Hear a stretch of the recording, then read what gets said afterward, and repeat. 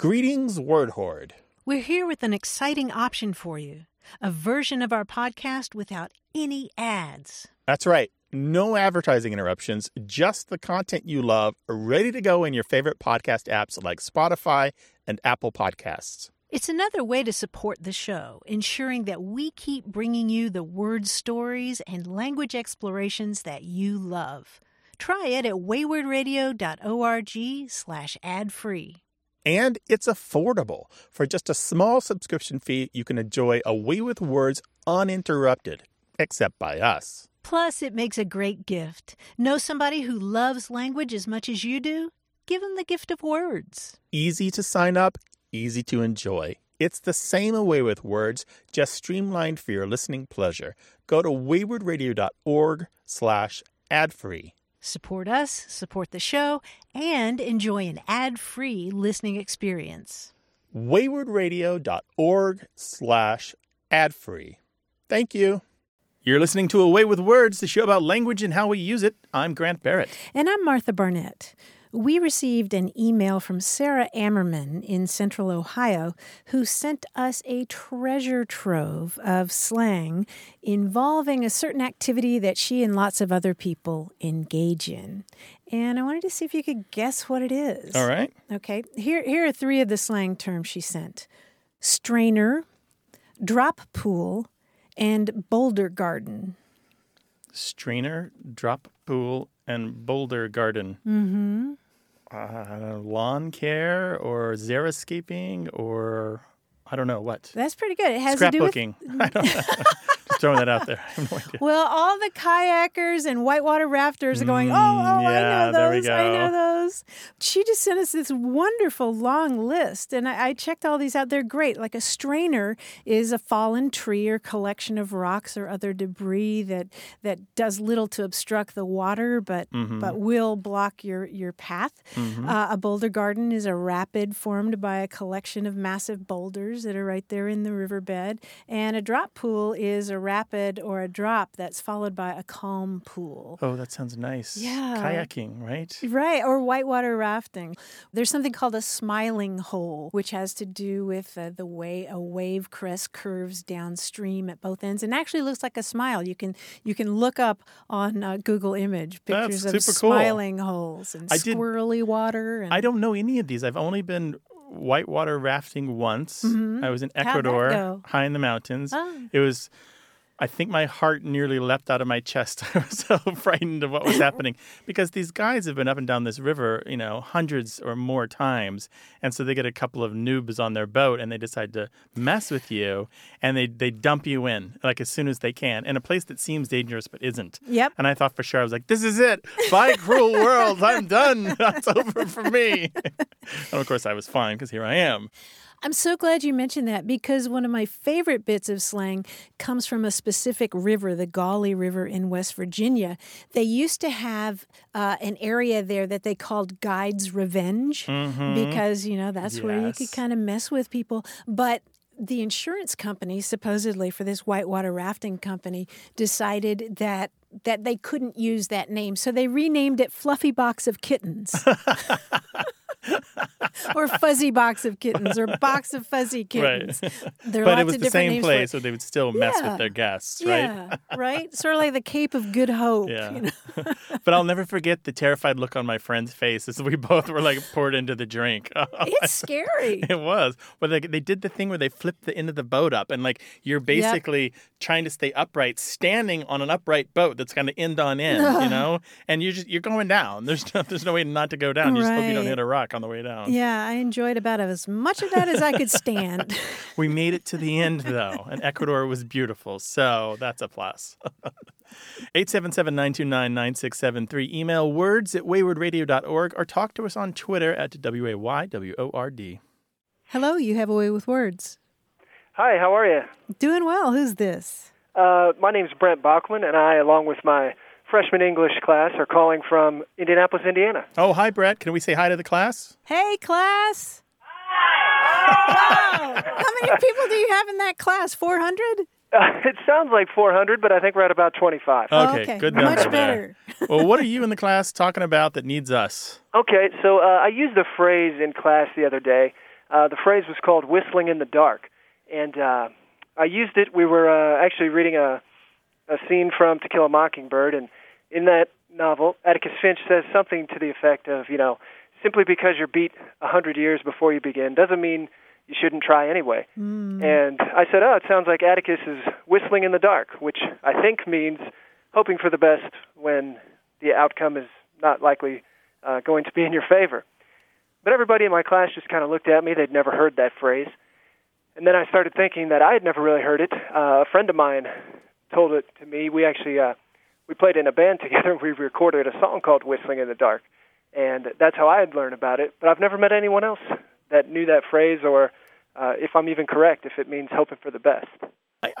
I'd say that's close. It's not that common. It kind of means putting on a brave face when things are literally dark. Like, imagine you're walking in a dark hallway. The lights aren't working. You're kind of scared because you don't know if something's going to leap out or an animal's back there, or you're not sure what's on the other end. And you just start whistling a jaunty tune to keep your spirits up. That is literally what it refers to.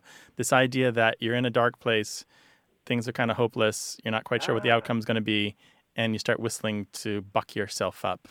Okay, so I didn't have that quite right, but okay, that makes sense, yeah. What I think of is whistling past the graveyard. Oh, that's another one. That's a very similar, right? But that's kind of more about taunting death, right? Or taunting. I mean, it's the same thing. Risks. Stiff upper lip, put on a brave face. Yeah. I'm just walking past where people are buried. Yeah, so whistling in the dark is known in English. It's not that common. Dates back to about the 1930s. I don't know that everyone should know it or feel ashamed for not knowing it, though. Yeah. Did your students guess it? Could they infer what it meant? Yeah, after we established that I was the only person in the room that thought I knew what it meant, we could infer kind of the meaning based on the original quote that I took from the text. Yeah. Okay. Yeah. And the song that you all performed, it had the same meaning? Yes. Yeah. Tell us more about the song. I'm curious.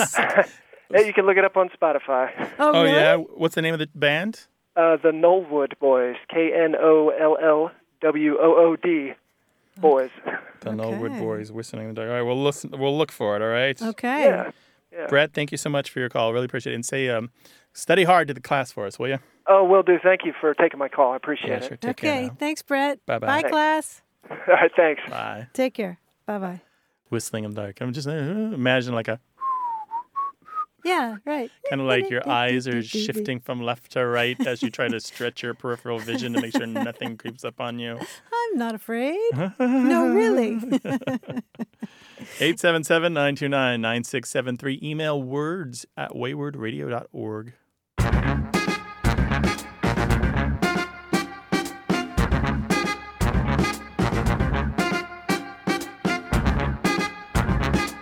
You remember our conversation where I was talking about going to Vermont and visiting the town of Charlotte and being surprised that it looked like Charlotte, but it's pronounced Charlotte? Well, we got a lot of responses from people who were telling us about the strange city names and town names in their area. We heard from Frank Maynard, who's in Northern California, and the city that he lives in is spelled Novi. Any thoughts about how you might say that? I don't know. Navi or Novi seemed like the logical ones, but what is it? Novi. Novi. Isn't that weird? Maybe it's like Lodi, Lodi. That could be. 877-929-9673. Hello, you have a way with words. Hey, how are you guys? Fine, how are you? Who's Good. this? I'm Kevin. I'm from Rochester, Michigan, and I have a question for you guys about apples. Apples. Shoot, let's hear it. Apples, yep. The fruit. So you have the Honeycrisp, right? The Honeycrisp is one of the most loved apples. It tastes like honey, and it's super crispy, so the name makes sense. Right. You have the Red Delicious. It's red, and it's delicious, so the name makes sense. But there's an apple called the Northern Spy, and I can't put together where it got its name from. Now, how is it that you're such an expert on apples? Northern. I'm a general manager at a cider mill, so I spend most of my time with apples. So you have Northern Spy apples there on site? Yeah, we did for last week. They're only available for like 5 or 6 days. Oh, really? Oh. Yeah, and they're so good. What do you, for eating, baking, cider? Most people use them to make pies. I like just eating them, though. I think when we started getting ours, I probably ate 6 or 7 within a day or 2. Really? Is there anything mysterious about a Northern Spy? Is there something that makes you, is it disguised as a pear, or Is there any physical characteristic that gives any kind of clue to its name? Nope, it looks like just a normal apple. It's a little tarter than sweeter apples, like the Honeycrisp, but Yeah, I like a tart apple myself. Tart apples go really well with peanut butter. Oh, so it kind of fakes you out then? You think it's going to be less tart and you bite into it? It could be that, yeah. Northern Spy apples. This sounds so mysterious and wonderful. It does. Yeah. It does. I'm hoping there's some big drama-filled story that how it got its name. Well, there sort of is. What? Okay. Yeah, there was a book called The Northern Spy that was circulated among abolitionists in the 1830s. Are you familiar with that book? I'm not. Okay. Well, the Northern Spy was this guy who set up a bunch of safe houses for people who were fleeing slavery, and he went down to the South, and he would go to these plantations and present himself as a slave catcher and ask to speak to the slaves so he could get information, but he would actually be tipping them off. And telling them where to go and how to escape? On how to escape. Ooh. Okay. And are we sure that that's the origin, or is it a coincidence? Yeah, is that how the apple came from? Well, that's a good question, because I believe the Northern Spy was originated before that. So it might be a bit of a mystery about the origin, but it's pretty cool that it's associated with that book, The Northern Spy. That is neat. That's really cool. That's an excellent story. Now, I'm Googling the heck out of this here, and it looks like it has a ton of names. Is Northern Spy the official name, Kevin? Is this the one that... That's the name I've always heard it called. A lot of people call it Northern Space Pie, which is where I was thinking maybe it got its name from. Oh, Northern Pie or Northern's Pie? Well, like Northern Pie, essentially, because everyone uses it to make pies. Oh, interesting. Huh. Yeah, and I'm seeing here that one of the names is Northern Spice, too. Yep. Oh, interesting. But I love the story that this might have been named after an abolitionist tract. Yeah, that's pretty great. Maybe, or at least that popularized it, I think. But all the names gives me the idea that perhaps the name wasn't fixed and placed early on. That's what I'm thinking. And that's the reason it has this name and other names. Yeah. Okay. Cool, Kevin. Cool. Thank you so much for your call. We really appreciate it. And if anything else cool and languagey happens in the Apple Kingdom that you rule, you have to call us. I'll let you guys know. All right. Have a great day, you guys. Bye. All right. Bye-bye. Bye. 877-929-9673. Email words@waywardradio.org and hit us up on Twitter at WAYWORD.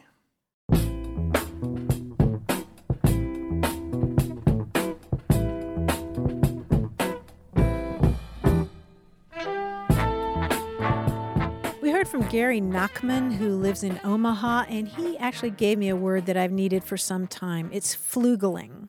Flugling. Yeah, Floogling, flugling.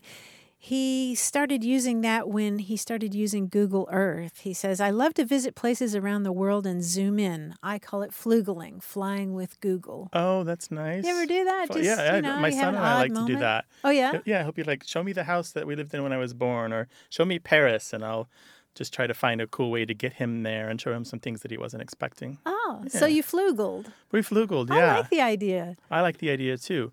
Which reminds me, do you know the website where they show you a random place on Google Street View and you have to figure out what country it's in? Yes. Oh, I love that. That's tough. And you can sometimes you have to look for the street signs. That's the trick. Oh, Cyrillic, or Spanish. Yeah, Andrew Sullivan used to do that on his blog. Remember that? Mm-hmm. So flugling, off to Flugel. Flugling, yes. I enjoy that.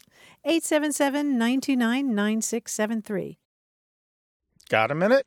We need your help. Head over to gum.fm/words and share your thoughts in our quick survey. Your feedback matters. It's the backbone of our show's success. Thanks for making our show even more successful. That's gum.fm/WORDS. Thank you. You're listening to Away with Words, the show about language and how we use it. I'm Grant Barrett. And I'm Martha Barnett. And joining us now from New York City is our quiz guy, John Chinesky. Hi, John. Hi, Martha. Hi, Grant. Hey, buddy. The game I have for you today, back in the day, we tried to do some anagrams here, but, let's face facts. Anagrams, they're not that easy.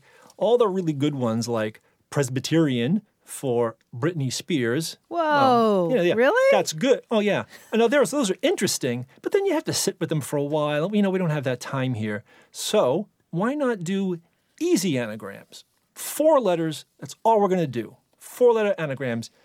Heck, with some of these, you may not even have to move more than a single letter. Okay. No heavy lifting. Yeah, all right, that sounds more our speed. Although I like Presbyterian and Britney Spears. It's pretty good, isn't it? Yeah. Now, for example, a word that means cruel and a designation, what 2 anagrammatic words are those? You said cruel and a designation? And designation, yeah. Name and mean. Yes, exactly. Name and mean. And what I'll do, though, is I'll put the definitions together so there's at least a small challenge. Cruel designation for mean name. Okay, those are our anagrams. Ooh. So here we go. Here's the first one. Look after a competition between runners. Race and care. Yeah, race care. Very good. Nicely done. Here's the next. Unskilled worker slangy negative. I was going to say nope and open, but that doesn't Well, work. you got one of them. I did? Yeah. Peon and nope. Oh. Yeah, peon nope. How about catch sight of slangy affirmatives? Yeps and spy. Yeps Espy. espy and yeps. Espy. Yes, very good. You get this one easy. A colorless poet.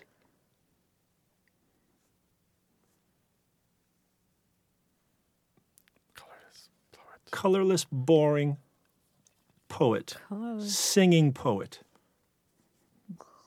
Bard, Drab. drab. Drab bard. I Excellent. love it. I love when you guys work as a team. know, Nicely right? done. Crude and offensive joining of metals. Say weld, Melt? but Mm-hmm. meld or No, weld? no, you had it's weld. Yeah. Lewd weld. Yes, lewd weld. Nice. That should be the name of something. It's going to be the name of my new band, Lewd Okay, Weld. Lewd weld. Completely fascinated British idiot. Wrapped and Pratt. Yes, a wrapped Pratt. Completely tired Aleph follower. A beat beta. Yeah. Beat beta, right. How about a very dry sortie? A very dry sortie, arid raid. Yes, arid Good, raid. Yeah. That was great. I told you, every once in a while, just doing the 4-letter anagrams is a nice little way to just Martha, make you it did nice great and easy. there. Well, thank You you. It was guys are all those fantastic. years of eating alphabet soup as a child. That just, That'll you do know, it. and alphabets. And alphabets, cereal, just, sure, yeah. pop up and mixing them around. And John, thank you for another great quiz. Really appreciate it. Thank you, Grant. Thank you, Martha. And if you'd like to talk with us about any aspect of language whatsoever, call us at 877-929-9673 or send us an email. The address is words@waywardradio.org. Hello, you have a way with words.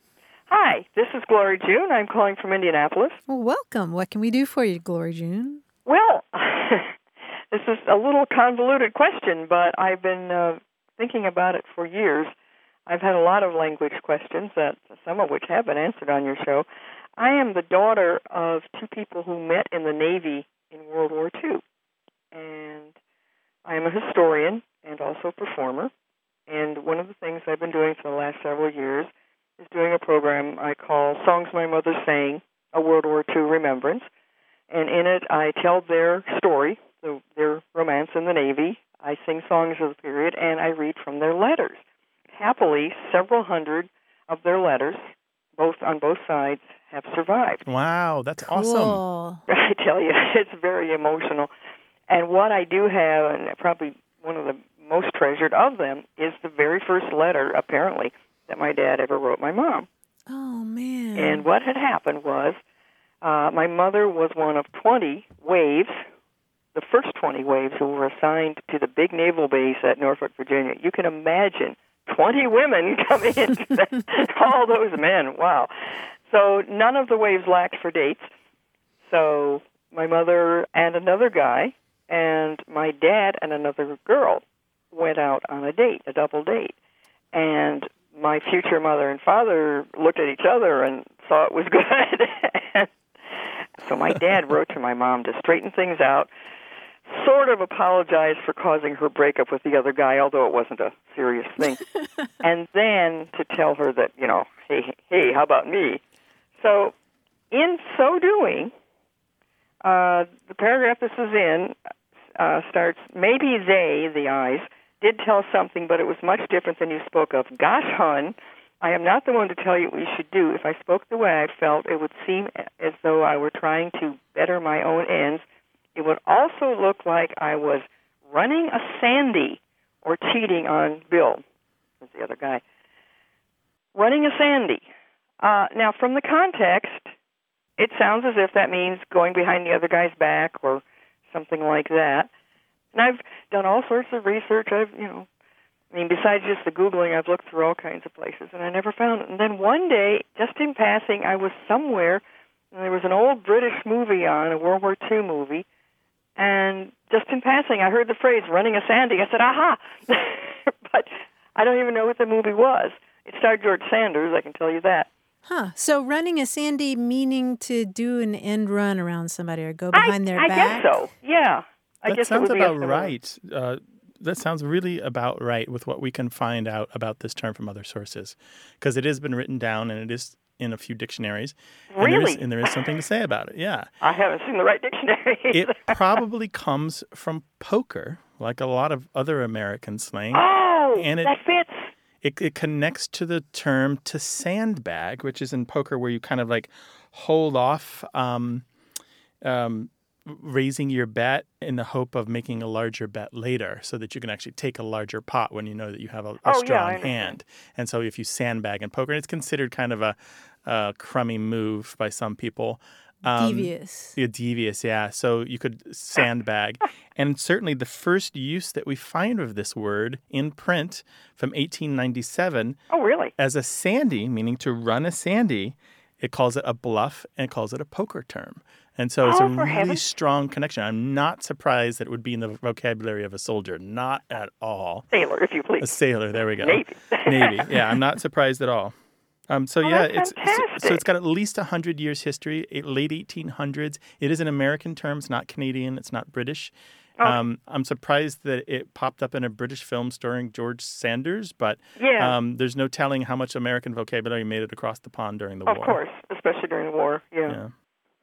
And it may have been, in fact, you wonder maybe it was an American character saying it, and that was just showing he was American by using an American phrase. Exactly. It could have been, yeah. Glory June, I'm glad we were able to help you.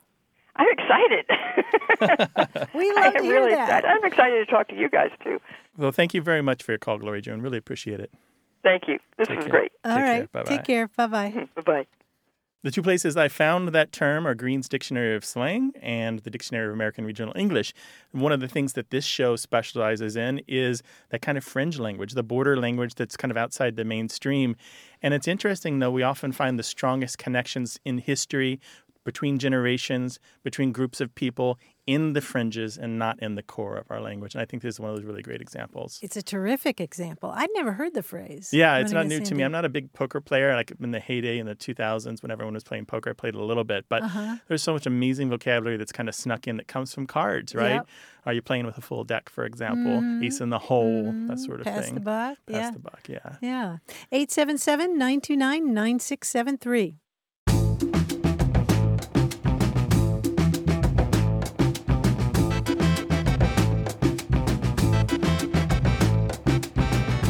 From Susan Carl, who lives in Texas Hill Country, and she wanted to comment on our conversation about counterintuitive names of towns and cities. She said, I taught at an Indian reservation in New Mexico, and the author named Thoreau is a town name there, but it's pronounced Thoreau. Thoreau. So you go through Thoreau. Mm-hmm. But you'd think it would be pronounced Thoreau. But it's spelled like the American author. Right, but it's not named for the author. 877-929-9673. Hello, you have a way with words. Hello. Hi, who's this? Hi, this is Archie from McKinney, Texas. Welcome to the show, Archie. How you doing? I'm doing great, and you? Excellent, thank you. What's on your mind today, Archie? So a few years ago, right, I was sitting with my colleagues at work, right, and it was during the Soccer World Cup, right? Mm-hmm. And, I work for a company it's a multinational company, so there's a lot of people from different countries. So some of my colleagues are from Sweden, right? Mm-hmm. So they went and they bought these T-shirts to support their team, right? And they bought these T-shirts from a shop, or called the Wooden Spoon in Plano, Texas.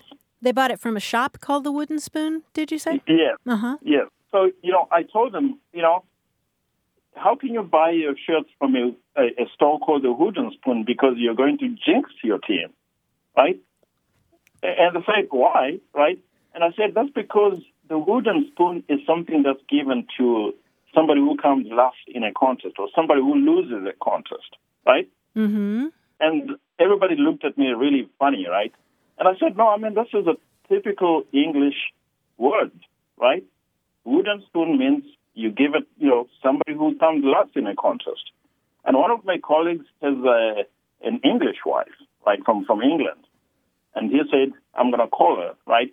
He called his wife, and the wife said she has never heard of anything like this. So you can imagine my embarrassment, right? And I insisted that this is something that I know, right? Wooden spoon is like a politically correct way to say somebody lost a contest. Right.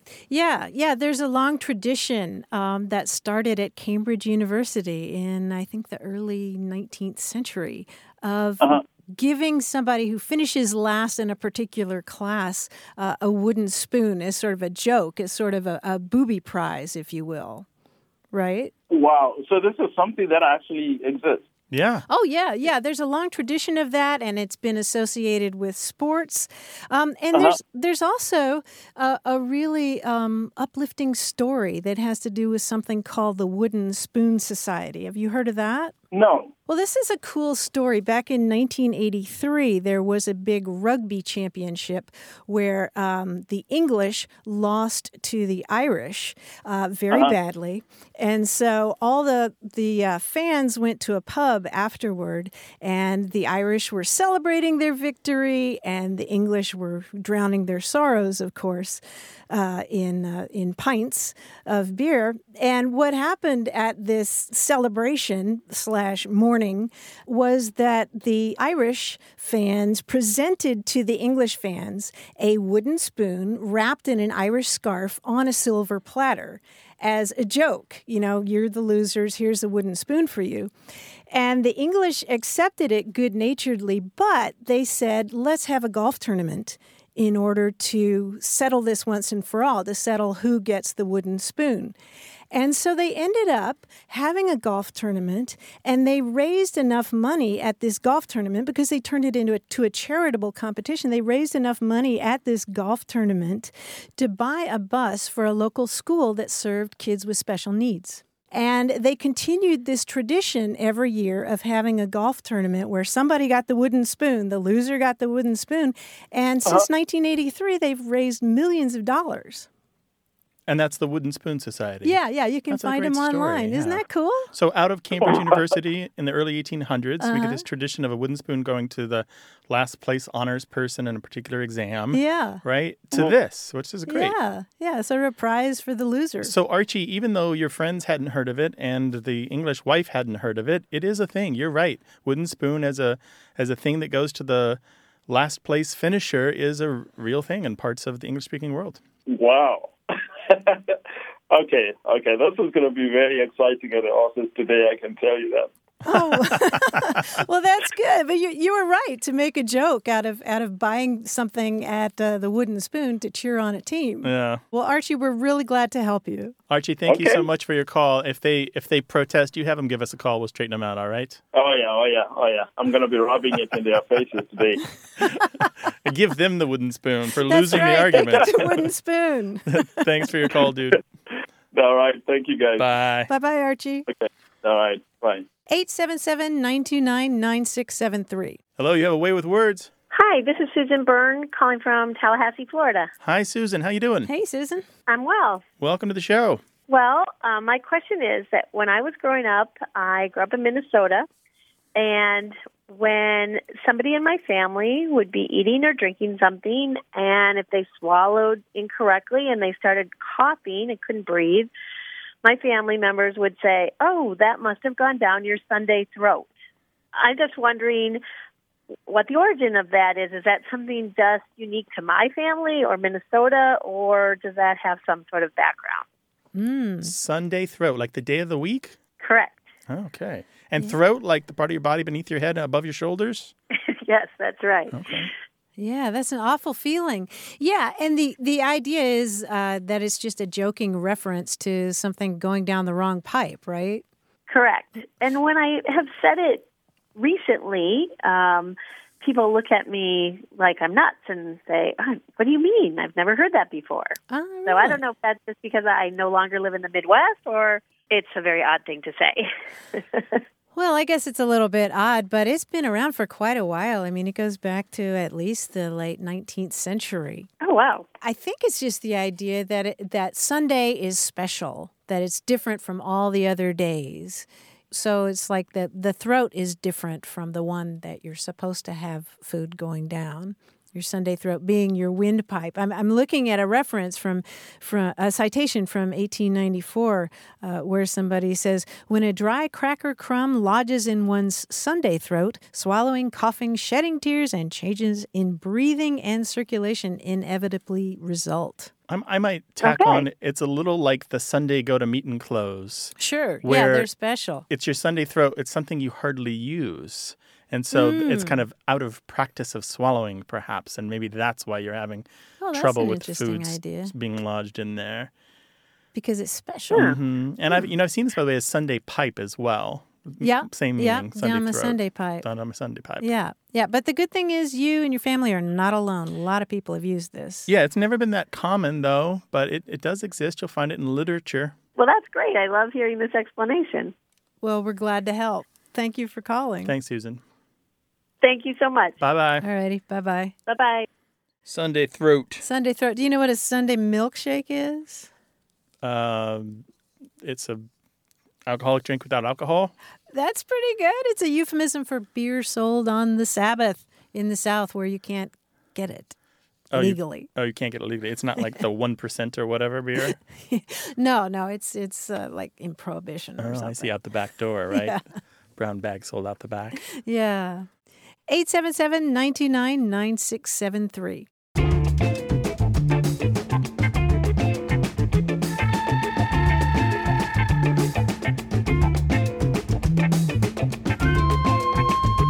Another bit of rafting slang, park and play.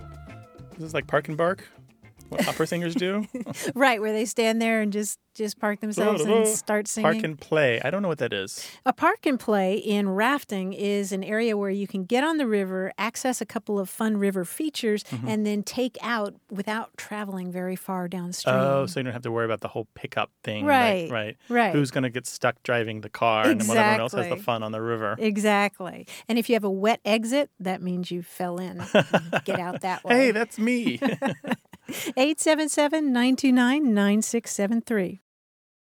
Hey, we've got something special for those of you who love our show but could do without the ads. That's right. Imagine a way with words, the same engaging conversations, the same deep dives into language without advertising interruptions. We're talking about our ad-free podcast feed. It's sleek, clean, and it's just for our supporters. It's at waywardradio.org/ad-free. It's inexpensive, easy to sign up for, and works with all major podcast apps like Apple Podcasts and Spotify. It's an affordable way to support the show and get a seamless listening experience.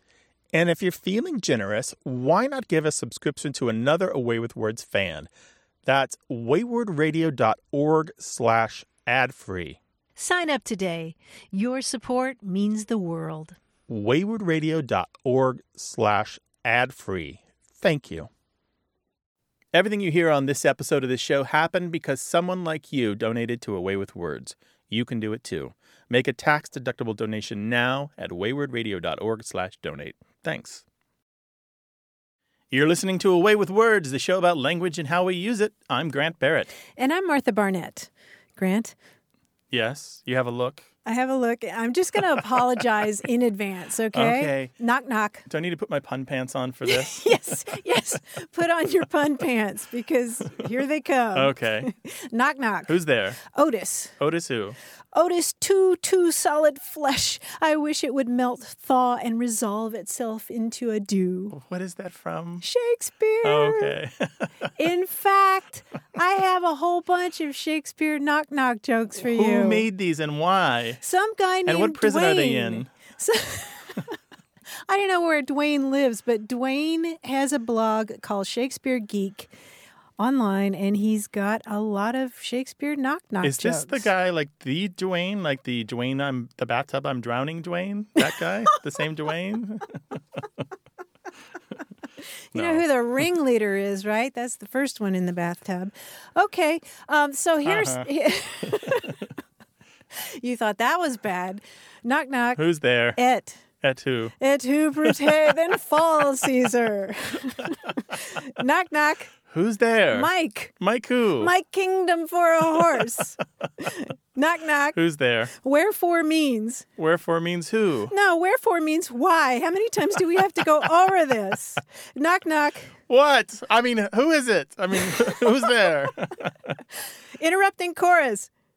I know this one. Oh, for a muse of fire. God help us. Save me. Call 877-929-9673. Send your help to words@waywardradio.org. I'm dying over here.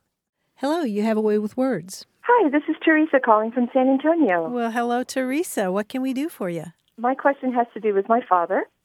My father was a member of the Great Generation. He was born in 1913, and when he was 18 years old, he joined the Army National Guard, and then he also served in World War II. And something happened years ago when he was about 93 years old. We were driving around town running errands, and I told him that our last stop was right around the corner. And then out of the blue, he started singing a song. And I had never heard it before.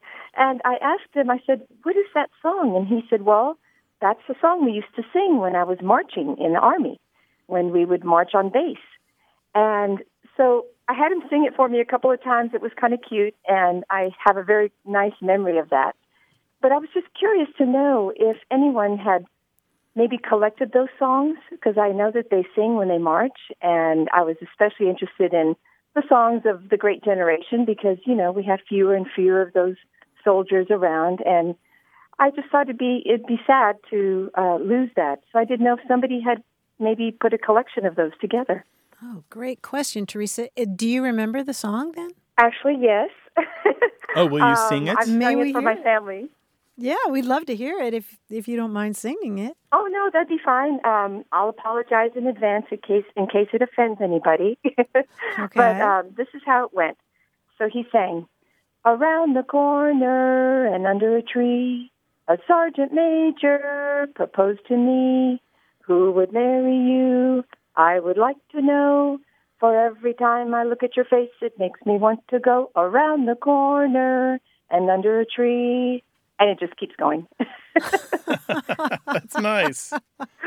Oh, my. That's one of the cleanest of those songs I've ever heard. Yeah, there are quite a few of them that is it? pretty obscene. Yeah. You know, I don't know of a collected work of these. I know a little bit of folklore work has been done. Mm-hmm. I've seen a few papers about this. There's the odd recording here and there, some articles and stuff, but I don't know of like any comprehensive like effort to collect all of them before they're all gone. I do know that there's plenty of them out there, but man, that's these are cadence calls is what they're known as, right? Or Jody calls sometimes, because Jody is the guy who's at home sleeping with your girl when you're out fighting wars, driving a Cadillac. Yeah. I've heard these a lot. They're still sung, by the way, just so you know. They're still sung in the military, usually the cleaner versions. I've heard them in Balboa Park here in San Diego. The sailors running time all the way up from the water up through the park and back around again. It's really quite uplifting. It kind of makes the hair on the back of your neck stand up. You kind of want to join in. Yeah, I remember hearing a bunch of them when I was working as a newspaper reporter and following a soldier through basic training at Fort Knox. And boy, I mean, they tried to clean it up when the lady reporter was there, but I heard some pretty filthy stuff. I mean, it's very creative. Don't get me wrong. It's very creative, but wow. But Grant, it surprises me that nobody's gone and collected that's all the best that I know. I mean, I'm not in the folklore business. If one of our listeners is, surely they will set us correct on that. But now is the time, probably. One thing you might be interested in, Teresa, is that these actually aren't that old. Is the current kind of way that we think of these cadence calls, these songs for marching, really kind of came about during World War II. And we believe we know the guy who started it. Do you know this story? Generally understood in the folklore business that his name was Willie Duckworth. Apparently in 1944, they were marching and somebody caught wind of this particular group that was singing the song. And Willie Duckworth was African-American. And so it's a direct connection to the work songs used in the South that come from the slave tradition, which is really interesting. These songs that you would all sing together so that you had the timing right when you were working in the field. You had the timing right when you were working in the meals. You had the timing right when you were doing whatever. Chain gangs. Yeah. If you didn't have the timing right, it could mean an injury because somebody's hammer was going to come down where your hand just was. Also, it makes the spirits lift and it makes the time pass. So it's a really, really interesting stuff. I get that. It's just a very special memory for me. And he's passed away now, but I think about all the great men and the great generation that we revere, and I would hate for some of that to be lost. It's kind of a lost art, I guess.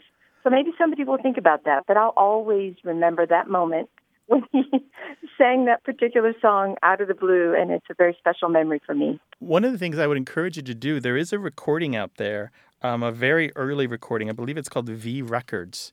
I might have that wrong, where they have a very early version of these cadence calls. It's a clean version. And you can find it on YouTube and a couple other places.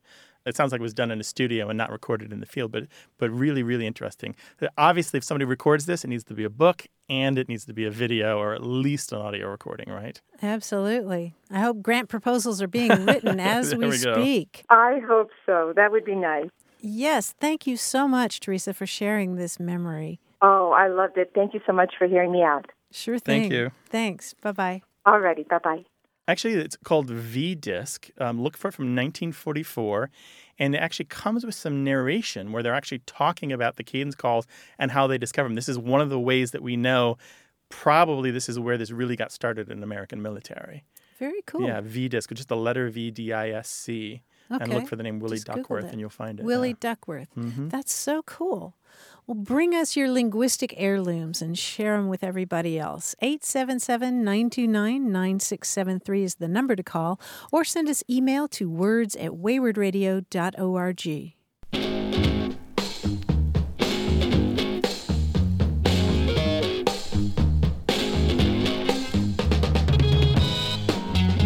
Well, look at this. Glory June emailed us. We spoke to her earlier about to run a sandy. Oh, yeah. Meaning to sandbag somebody or to interfere or trick them, confuse their plans. Bluff, yeah. And she says she thinks she figured out the film. The film was Action in Arabia from 1944.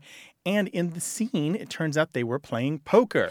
So Bingo. It all kind of comes together. Apparently, she's now having a fine old time Googling this. Oh, that's great. And she gives high praise to librarians. Yeah, she says there needs to be a curator for the internet. We agree, Glory June. That's what we try to do, in part. Bring us your language questions, 877-929-9673, or email us, words@waywardradio.org. Hello, you have a way with words. Good morning. My name is Dan Anderson. I'm calling from Ravenna, Nebraska. Ooh, Ravenna, Nebraska. That is a lovely name. That sounds like something from a fantasy novel. Well, I've been to Ravenna, Italy, but not Nebraska. Yes, it's an Italian name, and all the streets in the city are pretty much Italian as well. Oh, my goodness. Super cool. What's on your mind? What's your language question? Well, when I was growing up, my mother would always use this phrase, who was she from home? And she would use that phrase when she was talking usually to her other women friends about some acquaintance that they all knew. And that phrase was at a high level kind of asking what the woman's maiden name was, and whether, but it was always a lot more complicated than that. You could never just give an answer and say that she was McLaughlin or a Christ or some other family name. It always involved, a whole history of the woman's family and her siblings and where she was from and all those things. Mm-hmm. Mm. And so I was wondering just how common that was. I didn't know if my mom had just made it up or if it was something that was commonplace. Well, Dan, I have a question for you. Did she have any Polish heritage at all? The town where she grew up was Polish, German, Bohemian, Okay. And where was it? It was Loop City. It was about 30 miles from Ravenna, right in the middle of Nebraska. Yeah, the reason I ask is because that same construction is a standard feature of Polish, and you'll hear that construction translated into English as "Who is she from home?" In communities that have a heavy Polish influence. You see that a lot in Wisconsin and Michigan. And Michigan. Yes. Yeah. Yep. Yeah, in Polish it's like Żydom. They would frequently refer to Loop City as the Polish capital of America. Ah. There we go. Yeah, the Polish is like Żydomu, which is related to domestic and words like that in English. I'm interested that it meant a lot more than just her name, though. Yeah, you knew that when that question came out, you could pull out a pad of paper, and you were going to get her entire history. You were going to find out how everyone in the room knew her, and where she went to school, and what her family did, where their farm was located. Wow! Everything. And it was everybody was just quiet when the answers came because you knew that it was going to be a history lesson. Oh, that is lovely, Dan. Thank you for sharing that with us. Yes, you're welcome. Thank you, Dan, for your call. Really appreciate it. Bye-bye. Thank you. Take Bye. care. Bye-bye.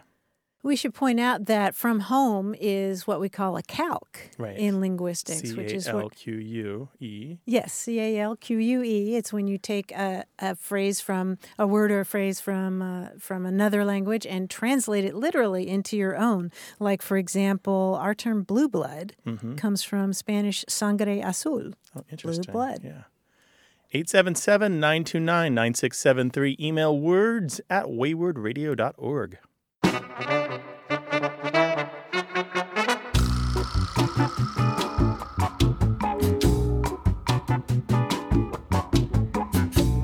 I ran into my friend Jeff Sanchez the other day at the grocery store, and he's a nurse, and I always ask him if he's got any medical slang for me. And he told me the latest one he's thinking about these days is celestial discharge. Celestial discharge. Is that somebody who dies? It is indeed. Ooh. Yeah, it's a thing, too. That's kind of nice. I mean, It's for all the kinda euphemisms we beautiful, have for right? dying, that's probably one of the nicer ones. Yeah. 877-929-9673. Hi, you have a way with words. Hi, yes, how are you? My name is Timothy Wan, and hi, yes. Well, great to have you, Timothy. What's up? Thank you. I'm calling because I was with a friend a couple nights ago, and this is going to sound a little weird, but I have a player piano, and I was talking about how when I originally bought the player piano, it wasn't working, and I wanted to get it working, but I didn't want to have it redone professionally, so I was just going to Mickey Mouse the job and get it to work. And he looked at me and made a really weird face about the word Mickey Mouse, and he started making fun of me. And I explained that my grandpa was an electrician, and he used to say that term all the time when he would just get something to work unofficially, and he said I was using the term wrong. He said you were using it wrong? How would he have used to Mickey Mouse something? He was saying that it didn't exist at all. And I was trying to explain to him that it was a term for unofficially fixing something, I guess. I don't know if that's correct. So Mickey Mouse is a verb? I Mickey Moused it? I guess. I don't know. Have I been doing it wrong my whole life? Kind of jerry-rig it, I guess right? I Mickey Mouse the job, or the job's a Mickey Mouse job. Uh-huh. Your friend is wrong. I guess that's the best word to use. In a word. Mickey Mouse is an adjective and a verb to mean something less than good. It has been around for a long time. And I know that's a really broad definition, but in the slang world, it has gone a bunch of different ways since Mickey Mouse first appeared in 1928. By the 1930s, late 1930s, we find it popping up in jazz to mean really kind of crummy music like you might find in a cartoon, because jazz musicians kind of look down on the music that was used in the cartoons. And you also see it pop up by the 1940s to just refer to a timid person or a foolish person, somebody who is like not worthy of your respect. And all of this comes back to either the way that the cartoons were made or the type of activities that Mickey Mouse himself got up to. And this is really relevant to your condition. If you watch those old comic shorts, what you'll find is Mickey Mouse does like the impossible. He does these things with cartoon physics and these things with cartoon situations that could not happen in real life. He cobbles stuff together. It's very kludgy. It's a Rube Goldbergian, so to speak. It's just kind of ridiculous what he tries to do. It's not till much later, when Mickey Mouse kind of was an established figure in the comic world, that he became more of like an ordinary character who wasn't so foolish and nonsensical.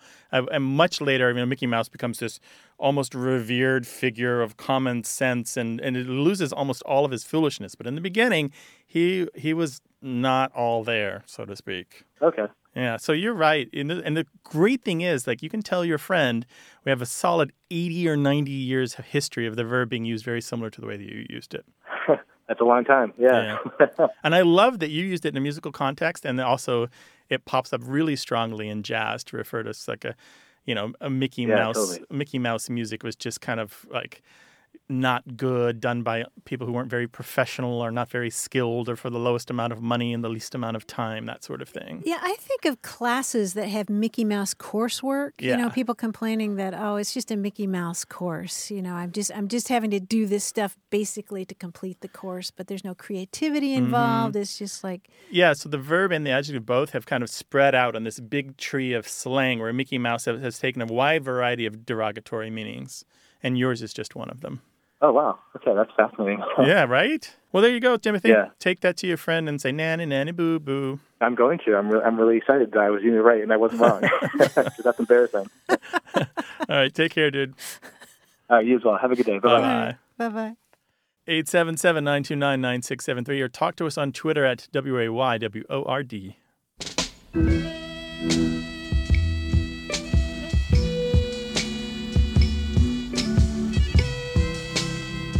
I never thought about it, but in whitewater rafting, there are the terms river left and river right. Why? Because it's the right and left-hand sides as you face downstream. It's sort of like stage left and stage right in Rive theater. gauche, rive droite? Yeah, never thought about that before, right? Yeah. 877-929-9673. Want more Away with Words? Listen to years of past episodes at waywardradio.org or find the show in any podcast app or on iTunes. Our toll-free line is always open, so leave us a message at 877-929-9673 and we'll take a listen. We love to get your messages at words@waywardradio.org or hit us up on Twitter at WAYWORD and look for us on Facebook. This program would not be possible without you. Grant and I are out to change the way we listen and think about language, and you're making it happen. Thanks also to senior producer Stephanie Levine, director and editor Tim Felton, director Colin Tedeschi, and production assistant Emma Kelman in San Diego. In New York, we thank quiz guy John Chinesky and that master of keeping it real, Paul Ruist at Argo Studios. Away with Words is an independent production of Wayward Inc. From the Recording Arts Center at Studio West in San Diego, I'm Martha Barnett. And I'm Grant Barrett. So long. Bye-bye.